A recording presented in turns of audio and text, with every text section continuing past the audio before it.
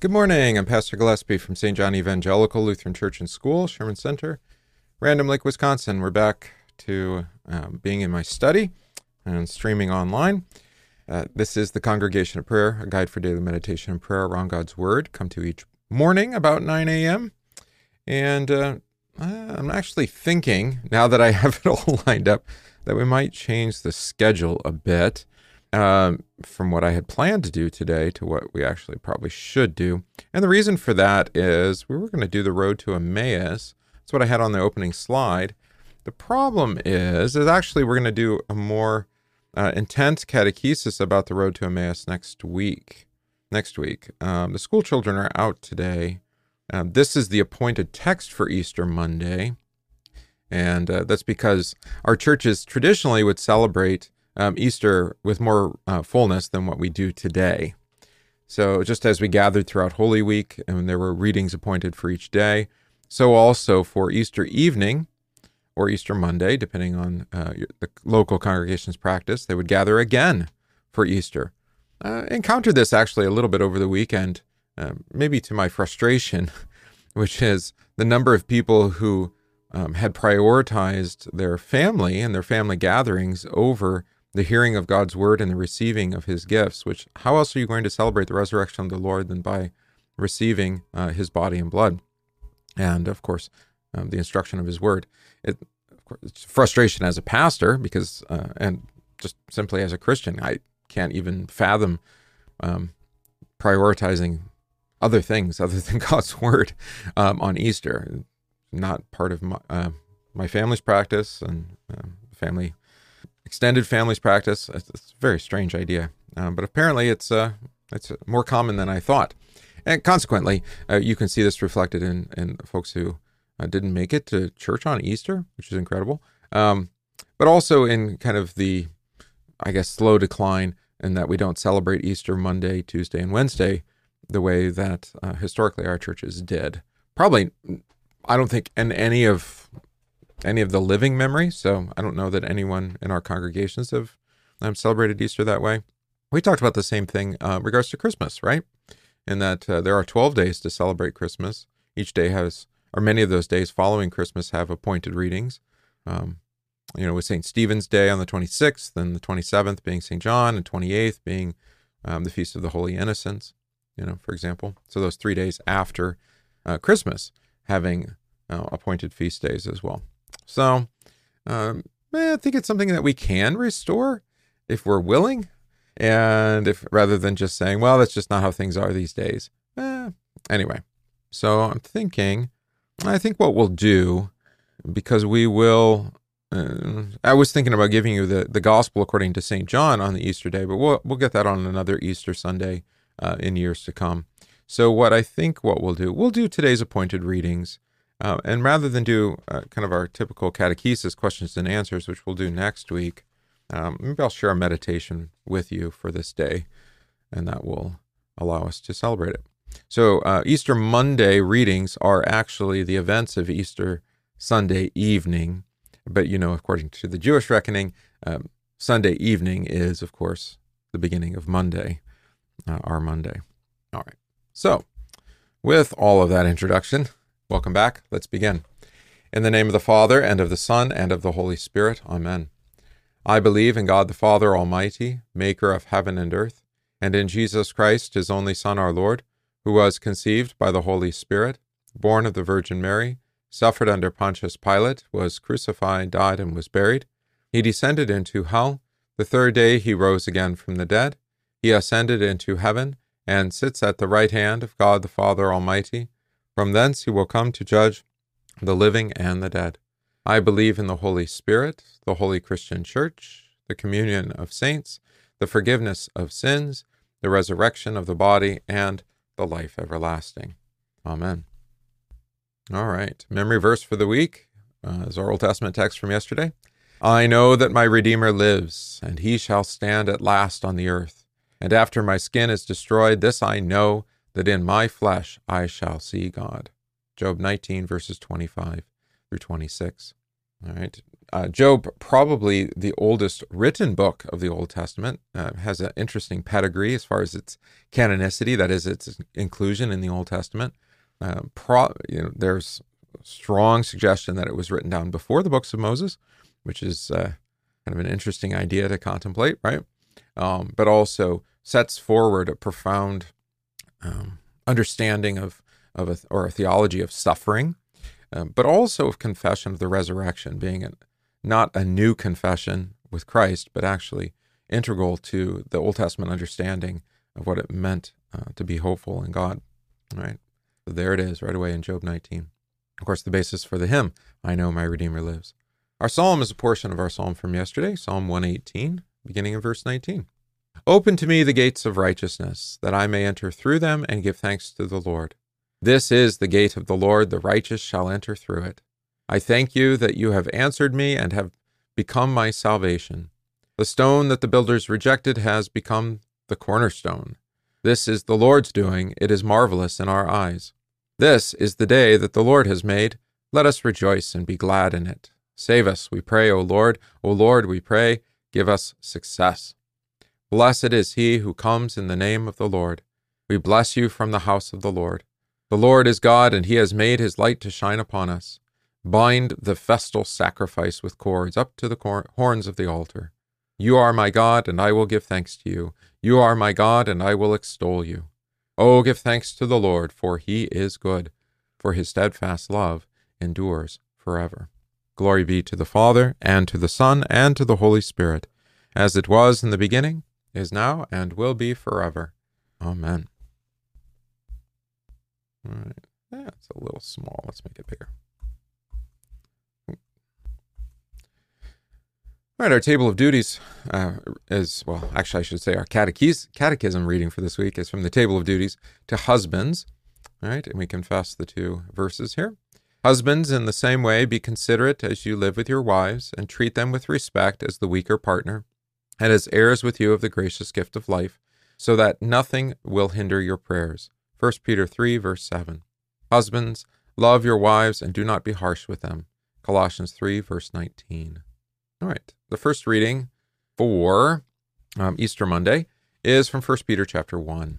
And if you call on the Father, who without partiality judges according to each one's work, conduct yourselves throughout the time of your stay here in fear, knowing that you were not redeemed with corruptible things like silver and gold, from your aimless conduct received by tradition from your fathers, but with the precious blood of Christ, as of a lamb without blemish and without spot.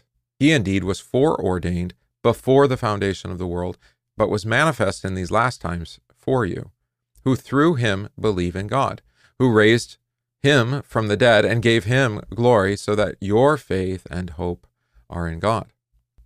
Since you have purified your souls in obeying the truth through the Spirit in sincere love of the brethren, love one another fervently with a pure heart, having been born again, not of corruptible seed, but incorruptible, through the word of God which lives and abides forever. Because, quoting Isaiah, all flesh is as grass, and all the glory of man as the flower of the grass. The grass withers, and its flower falls away. But the word of the Lord endures forever. Now, this is the word which by the gospel was preached to you. All right, terrific text here for the Paschal feast, Paschal victim, Paschal bread, as we sang yesterday. Paschal, by the way, is just the Greek word for Passover. And so the preferred nomenclature for this season is not Easter, it's resurrection, the resurrection of our Lord. Or you'll also hear often in the church Passover or Paschal, which again is the Greek for Passover. So preferred nomenclature. Easter being somewhat controversial, I suppose. Some have argued that it comes from this Roman goddess, Easter. I think most would argue that it's more Germanic, meaning spring. Either way, the church has often co-opted even pagan names for days, etc., unashamedly claiming all things or holding all things captive for faith in Christ. But here you'll see Passover, because as a lamb without blemish and without spot, we have been redeemed by the precious blood of Christ. right? One other interesting thing here to note is this element of time, which I emphasized in the sermon yesterday, which you can go listen to in various places, of course, all the media linked down below. The idea of time is interesting. So yesterday I spoke of the future, and the future is preordained, right? Your future is preordained because you have been redeemed by Christ, and so nothing can separate you from the love of Christ, and your future is assured, right? That you, the dead, will rise and, like Christ, rose on the third day, and will join him in the eternal feast. And if you don't believe that, here's the proof. You are forgiven, right? You are baptized, and Christ continues to visit you by his angels to preach comfort and strength to you. So that's the future. We can also talk the same way about the past, right? And you see that here, that he was indeed foreordained before the foundation of the world. So maybe it's one of these mind benders a bit. I don't think so. But when we look at creation, we want the way the apostles work, and they learn this from Jesus, is that we were to think of creation in terms of a creation to be redeemed in Christ. So even before man was created, God already in his mind had sent his son to redeem them. So this was always the plan. It wasn't like Jesus is some kind of do-over for man, but rather the plan was always to create man to love him, right? And his love, that love would be known in that God would give him everything needed for body and life, including eternal salvation from their own rebellious sin. So the Lamb was foreordained before the foundation of the world, right? But of course, only manifest now in these last times, right? Who was born of the Virgin Mary in time, who revealed himself in time, who died when his hour had come, right? So we have this, the God is not only the God of heaven and earth, but he's also the God of time, both past, present, and future. I'm trying to think, how does the psalmist say? My times are in your hands. My times, past, present, and future. Beautiful, right? And what comfort then to know that no matter what is in front or what has come in the past, all has been redeemed in the blood of Christ. All right, as I said, we're going to hear the Road to Emmaus. We're going to break this down into a few parts, actually, when we go through it with our formal catechesis with the children next week. So here we'll read it, and then I'll share again a meditation with you. Now, behold, 2 of them were traveling that same day to a village called Emmaus, which was 7 miles from Jerusalem. And they talked together of all these things that had happened. So it was, while they conversed and reasoned, that Jesus himself drew near and went with them. But their eyes were restrained so that they did not know him. And he said to them, "What kind of conversation is this that you have with one another as you walk and are sad?" Then one, whose name was Cleopas, answered and said to him, "Are you the only stranger in Jerusalem, and have you not known the things which happened here or there in these days?" And he said to them, "What things?" So they said to him, "The things concerning Jesus of Nazareth, who was a prophet, mighty indeed in word before God and all the people, and how the chief priests and our rulers delivered him to be condemned to death and crucified him. But we were hoping that it was he who was going to redeem Israel. Indeed, besides all this, today is the 3rd day since these things happened. Yes, and certain women of our company who arrived at the tomb early astonished us. When they did not find his body, they came saying that they had also seen a vision of angels who said he was alive. And certain of those who were with us went to the tomb and found it just as the women had said, but him they did not see." Then he said to them, "O foolish ones, and slow of heart to believe in all that the prophets have spoken, ought not the Christ to have suffered these things and enter into his glory? And beginning with Moses and all the prophets, he expounded to them in all the scriptures the things concerning himself. Then they drew near to the village where they were going, and he indicated that he would have gone farther. But they constrained him, saying, 'Abide with us, for it is toward evening, and the day is far spent.' And he went in to stay with them. Now it came to pass, as he sat at table with them, that he took bread, blessed, and broke it, and gave it to them. Then their eyes were opened, and they knew him, and he vanished from their sight. Then they said to one another, 'Did not our heart burn within us while he talked with us on the road, and while he opened the scriptures to us?' So they arose that very hour and returned to Jerusalem, and found the 11 and those who were gathered together, saying, 'The Lord is risen indeed, and has appeared to Simon.' And they told about the things that had happened on the road and how he was known to them in the breaking of the bread. All right. So I'm going to use the same resource I was using last week, which is a breviary. It's a daily prayer book. This one is by an acquaintance of mine from Minnesota, Pastor David Kind, and has some helpful providing with church fathers each day. All right, Quasimodo-Genity, that's next Sunday. Here's the week of Easter. All right. So the reading that he has for us for Holy Monday is actually from Luther's sermon for Easter Monday from the Church Postil. Let us not overlook the example contained in this gospel, which urges and admonishes us to speak and to hear of Christ gladly, and to study the Scriptures and God's Word, though it may not always be understood and affect us as it ought. This gospel also shows us the power, blessing, and effect of the Word if approached with a sincere heart. And again, he's thinking Luke 24:13-35. For in the first place, although these two disciples were yet filled with unbelief, he will not and cannot be separated from them, because they went their way discussing sorrowfully with one another about Christ, and questioning together almost without result. He at once drew near and went with them, and soon touched their hearts and minds. He began a beautiful, masterly sermon, such as they had never heard before, concerning the very article of faith which caused them trouble and doubt.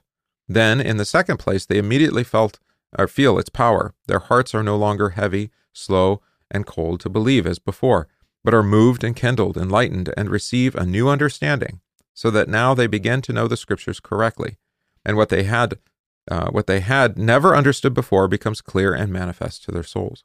Finally, the mask and cover are taken away from their hearts and eyes, so that they no longer look upon him as a guest and a stranger, but truly know him and feel that he is no longer far from them, but on their side, and works certainty in their faith. Henceforth, they no longer need bodily visible revelations, but go forth at once to preach to others, and to strengthen and aid them against doubt and unbelief. Therefore, we should follow their example and gladly hear the word of God without growing weary. For this is not only a needful practice for the strong and for the weak, for the wise and for the unwise, by which a knowledge of everything we need unto salvation is given. Such study can never exhaust it. But it is also the punishment through which God wishes to work within our hearts, to give faith and the Holy Ghost, as St. Paul says in Romans 10:17. Faith comes by hearing the word of God. If man studies earnestly, even though the heart be cold and unwilling at first, if he only continues in the work, it will not be in vain, and the effect will be produced, that the unwise and erring will be brought in and made better. The weak will be strengthened, and at last the heart will be kindled and enlightened, so that Christ is understood and known from the Scriptures. It's interesting, Luther's hitting on a challenge that we have, one that I mentioned at the top here when we were talking about those who would prefer family gathering over gathering with the family of God to hear his word. And the Christian church, especially in the Easter season, we want to emphasize the gift, right? The gift of God in Christ, the resurrection of the body, the life everlasting, the forgiveness of sins that he purchased and won for us through his shed blood. So the emphasis is on gift. Come, receive the gifts, right? But just like Jesus' parables, many will refuse to heed the invitation. So for these, and this is where it might be a little unpopular, for these, there must be what Luther called there the punishment, right? To proclaim the third commandment. Remember the Sabbath day by keeping it holy, right? Do not despise preaching and his word. And unfortunately, people are reluctant, I would say, to speak this sort of word to one another, but also resist when the church proclaims such a word. For those who refuse to come, the word, though, that must be preached is the law, right? The word of judgment. Right? Do not despise preaching in his word. It's rejection of what the gifts that God gives, and rejection of gifts, now they become a curse to you, right? And that's hard to do. It's hard to hear, but I think it's fair, actually, for parents, grandparents, whomever, friends even, to say, come with me to church. And they say, well, I have other things to do. Not acceptable. Come with us to church. Show up, right?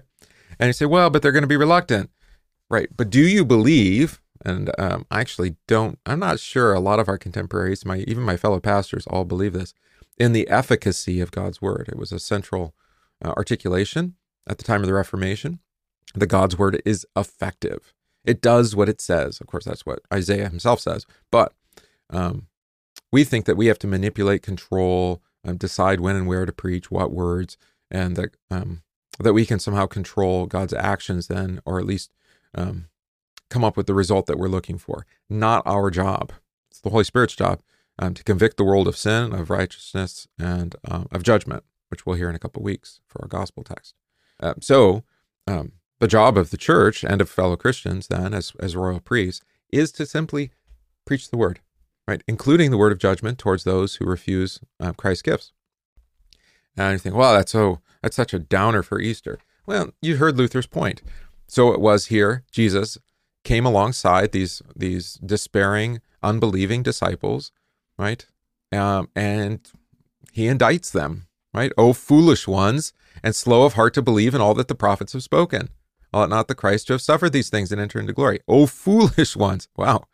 What a harsh word to hear on Easter. Well, yes. But then notice it quickly follows that then he preaches God's word to them. And that word, along with the word coupled to the breaking of the bread, opens their hearts and minds both to see him rightly and to receive him in faith again. You see? So what a great insight there from Luther.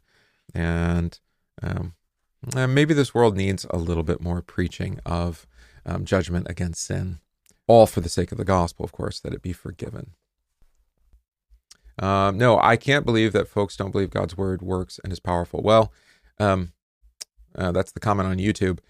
I would suggest, as we're especially struggling with some cultural issues about, I think some of these are simply being drummed up for the sake of creating division and unrest in order then to sweep in and provide the magical solution, which is tyranny.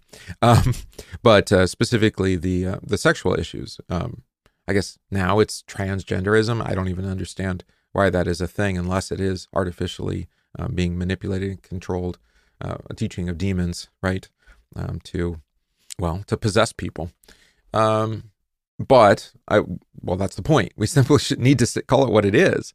Luther says that's actually what it means to be a theologian of the cross, rather than a theologian of glory, is to call a thing what it is, right? To not shy away from doing so. Theologians of glory will hide and obfuscate and distort and say, well, they're made in the image of God.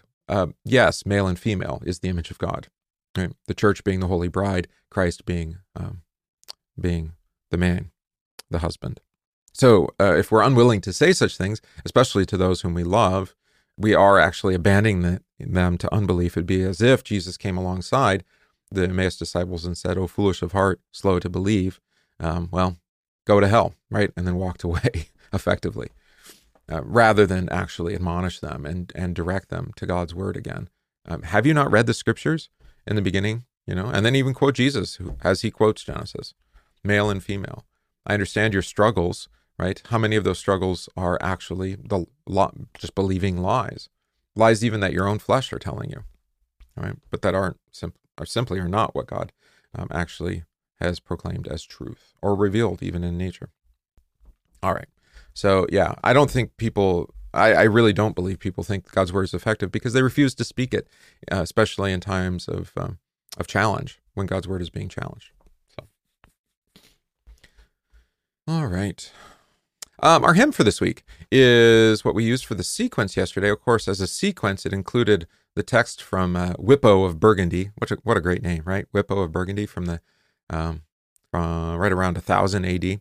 And so I sang that part, the text from Whippo, and then you responded with each stanza of the hymn, Christ is Arisen, which isn't actually that much following. It's a probably 12th to 14th century Germanic hymn.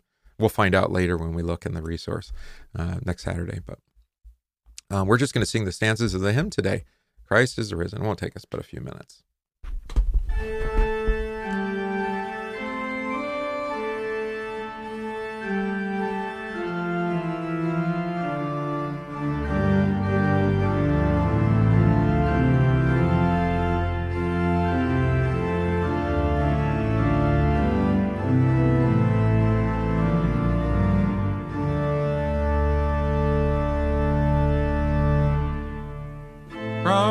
Christ is arisen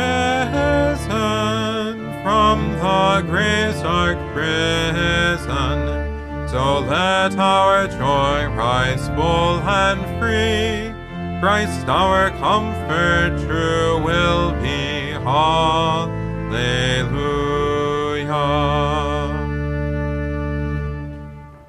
Were Christ not arisen, then death were still our prison. Now with him to life restored, we praise the Father of our Lord. Hallelujah.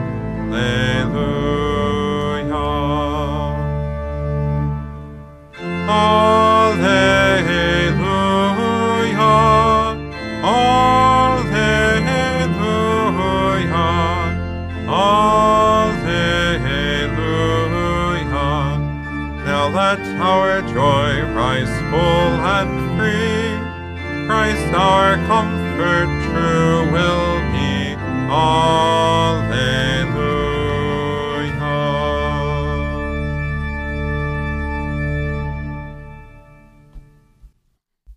All right, let us pray. O God, in the Paschal feast you restore all creation. Continue to send your heavenly gifts upon your people, that they may walk in perfect freedom and receive eternal life.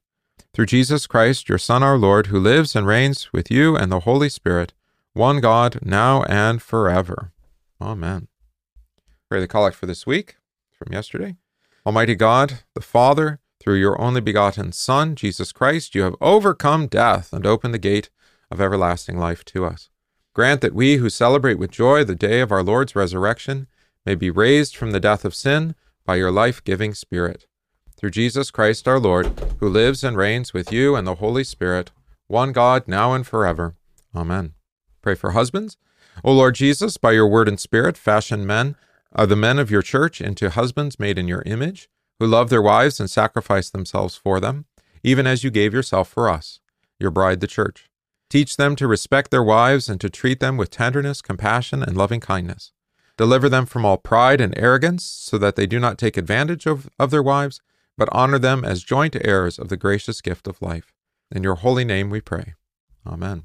We pray this day for faith to live in the promises of holy baptism, for all vocations and daily work, for the unemployed, for the salvation and well-being of our neighbors, for our schools, our homeschools, our colleges and seminaries, and for good government and peace. Let us pray to the Lord. Lord, have mercy. We pray in thanksgiving with Scott, who celebrated his baptism yesterday. Pray for all the households of our church, especially this week with Wendell and Amy, and Tim, Michael, Dwayne and Pam, Chelsea, Chris. We give thanks to God for life and for birth. Pray for our catechumens. Pray for all those who are ill, receiving treatment or recovering, especially Dale and Pam, Joe, Kelsey, Marion, Walt, Christopher, Brad and Betty, Doug, Joan, Don, Hosea, Pat, and Darlene. Pray for our homebound, Marcella, Dan, Paul, Merlin, Pauline. Pray for the missions and mercy work of the church, especially the Alert Disaster Relief Teams, our mission of the month. We ask the Lord to give us generous hearts to support their work. Pray for the mortification of the old man and for the preservation of the word and the increase of the church. And finally, we pray with all those grieving, especially the family and friends of Dan. For all this, let us pray to the Lord. Lord, have mercy. Our Father, who art in heaven, hallowed be thy name. Thy kingdom come, thy will be done, on earth as it is in heaven. Give us this day our daily bread, and forgive us our trespasses, as we forgive those who trespass against us. And lead us not into temptation, but deliver us from evil. For thine is the kingdom, and the power, and the glory, forever and ever. Amen. I thank you, my heavenly Father, through Jesus Christ, your dear Son, that you have kept me this night from all harm and danger, and I pray that you would keep me this day also from sin and every evil, that all my doings and life may please you. For into your hands I commend myself, my body and soul, and all things. Let your holy angel be with me, that the evil foe may have no power over me. Amen. Let us bless the Lord. Thanks be to God. The grace of our Lord Jesus Christ, and the love of God, and the communion of the Holy Spirit be with you all. Amen. All right, it's been a great joy to have you with us here as we continue to celebrate the Easter feast in sincerity and truth. By the way, not only do we have Easter Monday, Tuesday, and Wednesday, which we'll recognize throughout the week, but we also have the second Sunday after Easter, the third Sunday after Easter. Easter is a 50-day feast, right? So break your fast, enjoy the feast, and celebrate our Lord's resurrection, full of sincerity and truth. All right, so God be with you all. Keep you safe. I hope to see you again in the morning.